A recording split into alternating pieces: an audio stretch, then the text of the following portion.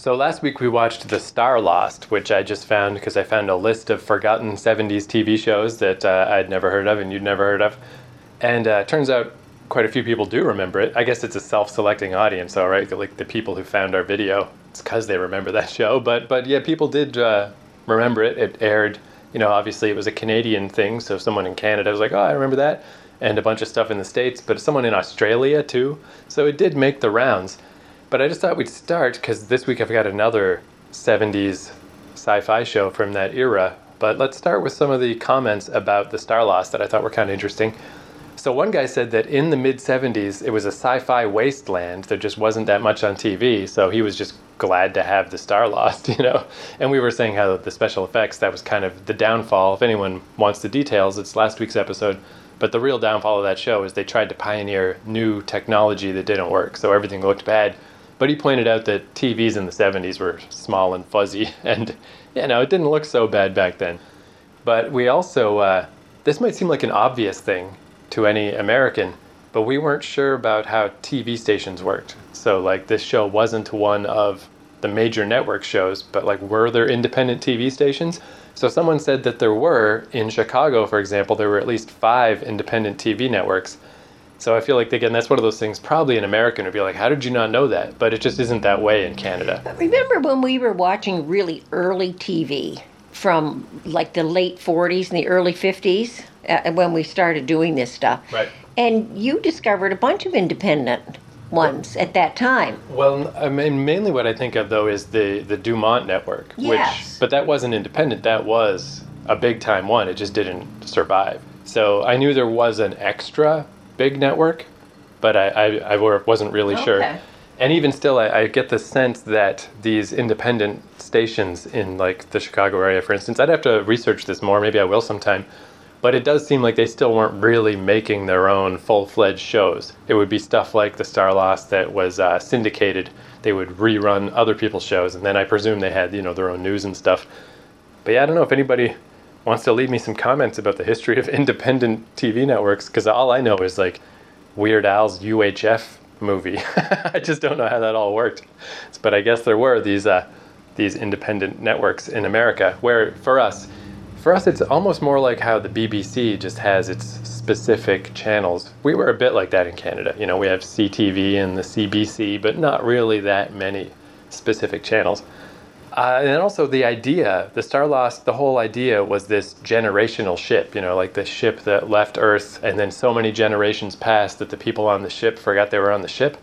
And I wasn't sure if, because I knew the Orville did that story, so I was a little surprised that Harlan Ellison didn't kick up a fuss about it, because, he famously sued James Cameron over the Terminator, even though Harlan Ellison's time travel future soldier story was really nothing like the Terminator. I would have fought it if I was James Cameron, but they capitulated. But Harlan Ellison did not sue the Orville, both because it was not his original idea, and I looked it up, he actually died in 2018. So I assume the estate of Harlan Ellison is less litigious than him. But a lot of people brought up that possibly the first appearance of that idea was Orphans of the Sky by Robert Heinlein, famous for Stranger in a Strange Land and Starship Troopers.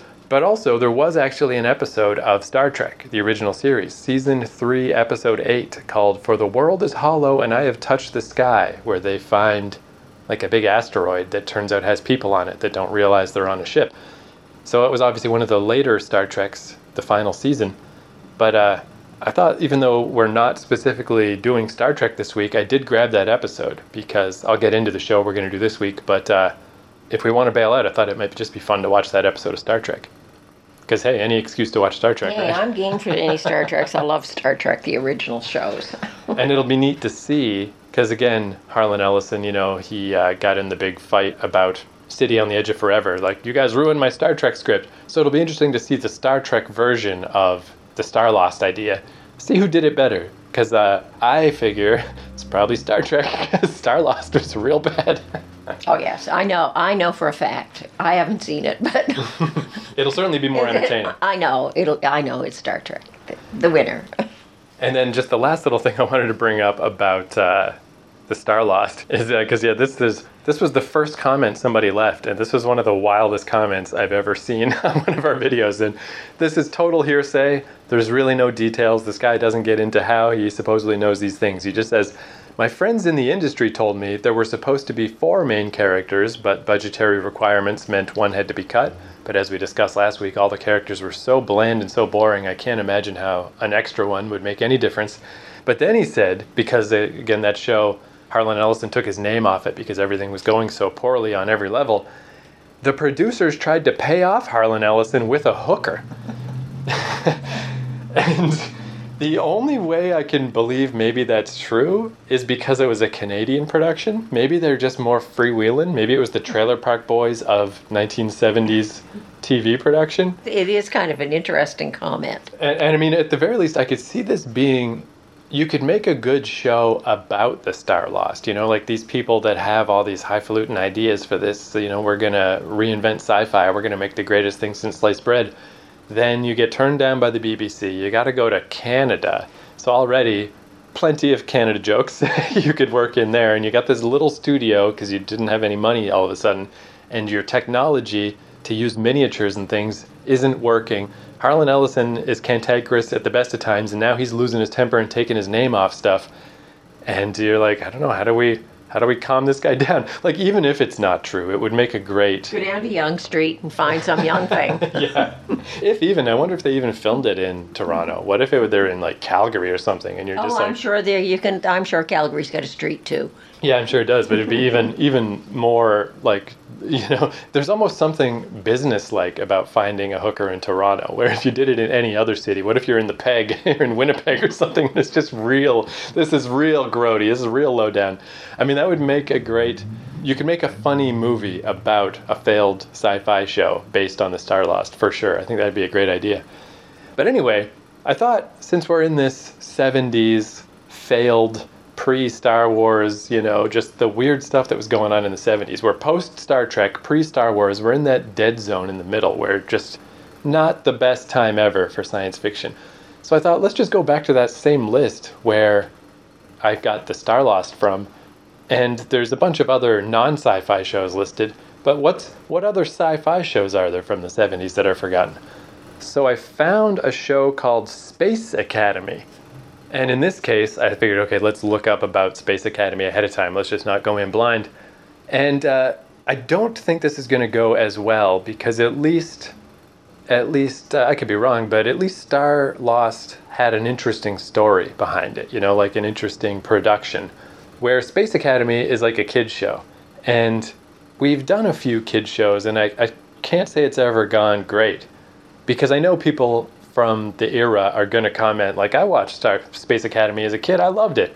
And it's like, yeah, I know you did. Like, when I was a kid, I thought Small Wonder was good. I thought Out of This World was good. I thought everything was good. It wasn't. So, I mean, I'll cut you off at the pass here. I know you loved Space Academy, but we're adults in the year 2023. This might not go so well. It's not for us. But it was described as Star Trek for kids. So I'm like, well, sure, why not? They're all on YouTube. Let's check it out. I do have 2 episodes, but if it's bad, we'll just watch one and we'll skip over to Star Trek. Okay.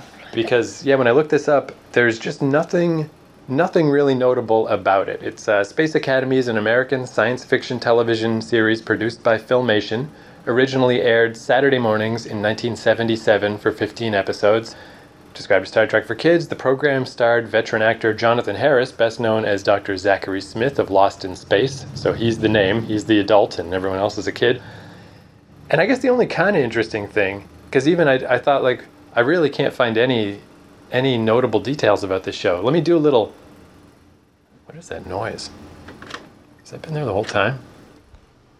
Oh, it's this thing. Yeah, like the floor is moving. Something outside. It must be when vehicles are going by. Look at these little ones here. Look, just... Yeah. Well, anyway, whatever, I'll just wrap this up. Apologies, by the way, if anyone hears... Yeah, look at that one. Yeah, we just realized that, I don't know what it is, like construction or something outside, but this whole house is shaking a little. Our chandelier in this office is, weird. Anyway, I'll just wrap this up real quick. So sorry about the random background noise. Hopefully it'll be done for the second half of the episode. But yeah, I decided to do, since I couldn't find anything about this show, I did a little independent research because there's they put it out on DVD and had a little behind the scenes making of whatever. And even that was just everybody going like, yeah, it was a great time. I got to be on a space show when I was a child actor, and it was just a fun summer. We made this show. And even the idea that it only lasted for 1 year and 15 episodes doesn't seem like that was a failure or like it was canceled. That seemed to be what Filmation did at the time. Because before Space Academy, the year before, there was a show called Arc 2 that had the same there's like a robot character in this show that was in that show. And then the year after, part of Space Academy was called the Star Command. So the year after this, they did a show called Jason of Star Command. So it seems like this is just what they were doing at the time. They're making these Saturday morning kids shows that were space themed, and just each year was a different one. So anyway, I mean, yeah, so that's basically where we're at now. Is like, it seems unlikely that we'll love it because, again, it's a kids show, Saturday morning from 1977. But maybe, maybe it was. We'll have to see. But usually most of those kid shows, they dumbed them down, like as if they were treating kids like they were dumb. Yeah. Rather than, giving them something with a little bit of meat in it so the kid could think, because kids are quite smart and enjoy things that are have a bit of substance to them. But a whole lot of this stuff is, dumbed down stuff. Well, we'll have to see. Maybe they didn't dumb it down. Yeah, because based on the behind-the-scenes thing with the people that were in it and the producers and stuff, they were all quite pleased with it. They're like, yeah, we made Star Trek for kids. We tried to teach them some cool space stuff about togetherness and friendship and whatnot. So who knows? So anyway, yeah, we'll watch episode 1 of Star Command. That is what it was called, right? I just deleted the thing. Oh my god, I forgot already. Let me just make sure. If I say the wrong name of the show, people will... It's called Space Academy. I already messed up the name. Yeah, and hopefully the building will stop shaking by the time we get to the end, because yeah, it's... But anyway, so yeah, we're going to watch episode 1 of Space Academy, and then if we just absolutely love it, I also have episode 15, so the first and last of Space Academy, and the Star Trek episode that is based on the generational ship is season 3, episode 8, For the World is Hollow and I Have Touched the Sky. So we will meet you after. Welcome to man's most magnificent achievement in the conquest of space. The man-made planetoid, Space Academy, founded in the star year 3732.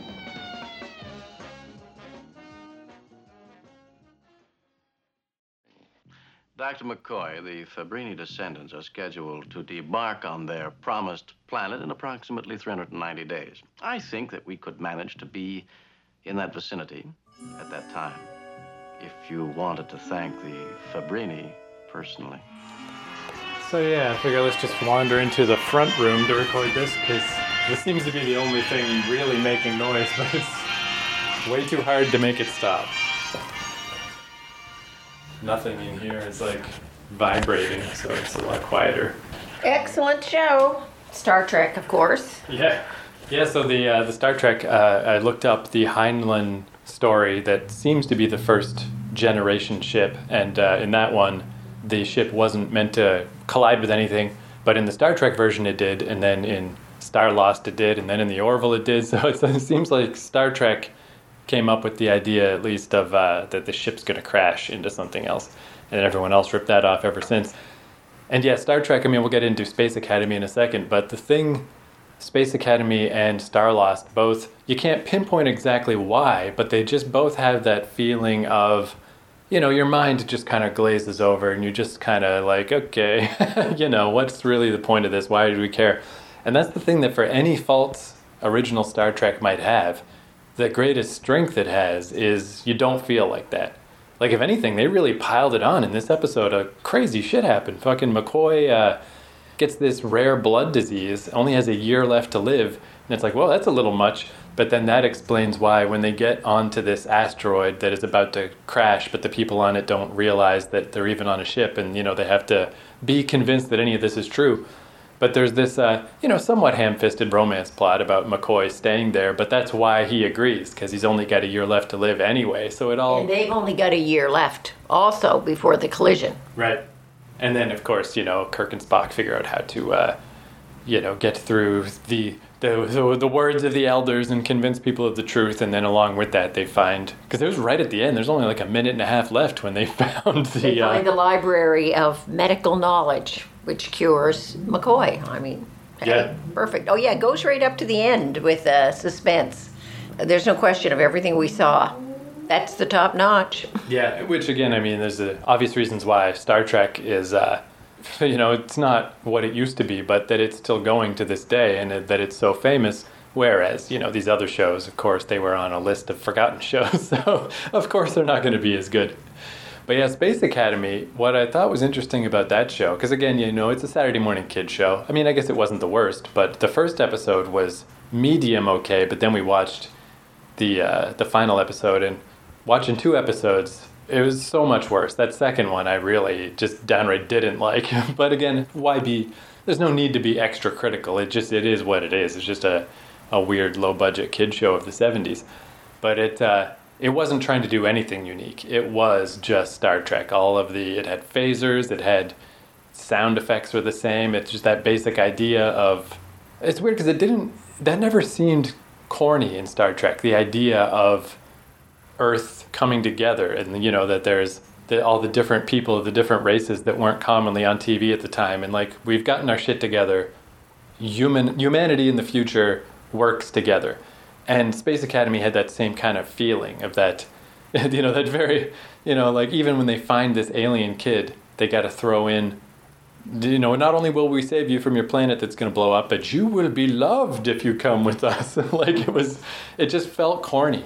Where that same notion is in the DNA of Star Trek, but it just doesn't feel corny in Star Trek. It just feels like the human race has evolved. Where in Space Academy, it just felt like some 70s hippie flower power fucking nonsense. But it was okay. I mean, it was better than what we watched last week, in that it started off fairly quickly, action fairly quickly.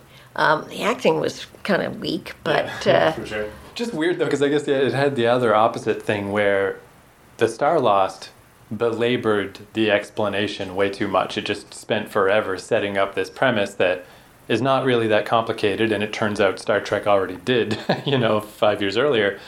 But Space Academy was kind of the opposite. I guess because it was just a Saturday morning kids show, they didn't want there to be like a first episode. They're all just episodes. You just want to be able to rerun them whenever you want. So they just throw you right in. So it's just this academy where there's Dr. Smith from Lost in Space. Oh, the pain, the pain of it all. And everyone else is a teenager. So there's this planet, and they're like, there's nothing alive on that planet, right? I hope not, because it's about to explode. They're like, no, there is a signal. There's a thing. We should go explore. And then they just send all these teenagers, where I bet if you're a little kid watching that, you're like, cool, the teenagers are taking care of business. But watching it as an adult, it's like, what kind of negligent Space Academy is this? Why would you send 4 teenagers to do this extremely serious job? And the only person overseeing it is rattled old Dr. Smith, who barely seems to know what's going on himself, Definitely one of those things that, like, kids would think that was cool. Like, yeah, it's all fellow kids doing all the missions. But as an adult, it's like, they need some more grown-ups around here. What the heck is this? And then the other thing that stood out to me a lot, especially in the second episode we watched, maybe it's something about like sound mixing, I think just has come a long way, because I noticed this a lot in, it's the only thing I didn't like about the Waltons, is in the original Walton show, excellent show, classic show, but the sound mixing is bad. Like just those Ozark sounds of just birds chirping and stuff were ever present and louder than the dialogue. And this was like that, except it's those space sounds, where Star Trek has the hum of the bridge and the little weird little noises that are maybe a little excessive, but they at least aren't distracting. They're very quiet. Yeah. They're there, but it's background. You're not conscious of it. Whereas in Space Academy, oh yeah, tweet tweet, beep beep beep beep. Yeah, it was literally just beep boop boop boop boop boop boop boop boop for the whole show. The whole, like, without commercials, it was whatever, 23, 24 minutes. The whole time it's going beep boop boop boop boop boop. And this thing is like way further in the future than most sci-fi shows. It's the year 3700 or something. And I just would be like, I just would love to talk to the engineers. Like, hey, is there any way that our super advanced space stuff could possibly not make continuous beeping noises? And they're just like, no, I'm afraid not. That's just how the technology works. It'll overheat if we don't vent the sound. And like, even the little robot. They had one little robot, Peeper, or whatever he was called, Peepo. But it looked like a little vacuum cleaner. Yeah. And with little lights in it. And certainly not even as advanced as, let's say, the Daleks in the original Doctor Who's, which were done in the early 1960s. Yeah, like as I was watching it, I was saying to you how, that same year Star Wars came out, and like R2-D2 is miles ahead of those guys. But yeah, like you were saying, even the Daleks, same essential idea, but way better. Yeah. This thing really did just look like a cheap toy. That's one thing that I'm trying to, because I was born in 1979, so I missed this era. And you were presumably not watching a lot of sci-fi TV at the time because, you were getting your life off the ground, your law practice and going to school and stuff. So neither of us really experienced this particular era of TV. But I'm trying to piece it together in my mind. One thing I meant to mention at the start that I forgot to mention is there was that person who said that this era of the mid-70s was lacking sci-fi shows, but then that person from Chicago who said there were 5 independent stations in Chicago, they said there were too many sci-fi shows at the time. So I wonder if that's just geographic. Like if you're in a big area like Chicago, then you just have more channels and you have more access to stuff. Maybe there were a lot of just shows, but I was really couldn't help but notice that Space Academy, and again, it's a Saturday morning kids show. It's not going to be the highest budget thing, but it's exactly like Star Trek. Everything, the phasers, the teleporting, the sounds, the costumes, the sets, nothing had progressed even a little. And this is like 9 years after Star Trek. And it made me wonder, I wonder if, because obviously Star Wars is super duper impressive visually compared to all this stuff. And maybe this is partially the pressure that built up that something like Star Wars needed to happen. Because even the year before it, even for big budget movies, if you watch Logan's Run, it's ridiculous. There's a robot in Logan's Run that just looks like a cardboard box with tinfoil on it. It looks like garbage. So maybe it was just 10 straight years of sci-fi not advancing at all. Visually, it's just exactly the same. The sounds are the same. Everything's the same. So Star Wars finally it's like the dam bursting, where all of a sudden the special effects are good and the sound effects are better, and the story wasn't better. The story was shit, but special effects wise was amazing. And then I was thinking, I wonder if Star Wars broke down the barriers of special effects, looks like it brought everything into the present. But the storyline is still just guys in space robes saving their dads with the power of love. It's still awful. So maybe that's what led to Blade Runner, the really dark, or Alien before that, but the really dark, gritty version of space. They were all right, Star Wars is a step ahead, but still not far enough. We still got to get away from all this corny peace and love nonsense that is going on in sci-fi, and we got to make this brutal and harsh. And then that's when the 80s happened and everything. Again, I don't know. I'm just trying to imagine where the culture was at the time. But that's the thought process my brain went through. Well, then I'm thinking, though, of that British Space 1999. And it was done in 1976, I think. And it's really, really well done. And it kind of gets past. It's got some pretty good technology. And it's past the peace, love, and understanding themes. So there's a bridge thing between the early 70s, which seems to be pretty schmaltzy, and then Star Wars, and then what comes on later on in the 1980s, which is more, gritty and dark. But I guess that's what's interesting about sci-fi, though, is that it's always going to be intertwined with technology in ways that other genres just aren't. All in the Family is just... It was just someone's living room. Here you go. Or if you're going to do a fantasy show, it's it's all right. Throw on some loincloths or whatever. It's good enough. It's fine. Where sci-fi is kind of unique in that, the better shows are the ones like Star Trek that lean on the storyline and don't worry about the special effects. But it's I guess when the storyline's not so good, then you can't help but start to pick apart the special effects in a way that you just wouldn't bother with other genres. So it kind of becomes a double problem when you have a sort of corny sci-fi show and it looks bad. It's like, yikes, this is trouble. But just in finishing off, I didn't find Space Academy was as bad as I thought it would be. Right. For a kid show, if I was a kid watching that stuff, even today, yeah, I would be very impressed with it. And I wouldn't be concerned about the fact that there weren't a lot of older adults in it. Those teenagers would be older than what probably most kids who watched that were. They were probably mostly 8, 10, 12, 13 years old. The people in that show were late teens. Yeah, I'd buy that. Yeah, I'm sure if I watched it as a kid, I'd be glad there weren't adults, probably. Yeah. It would be. And I wouldn't even think. Why would there have to be adults around? Those people are more than competent. Those young people who are running everything, they're more than competent. The other thing I thought was kind of interesting, as I showed you a little bit of, that it made me think of, is just that style of a kind of low budget live action Saturday morning show.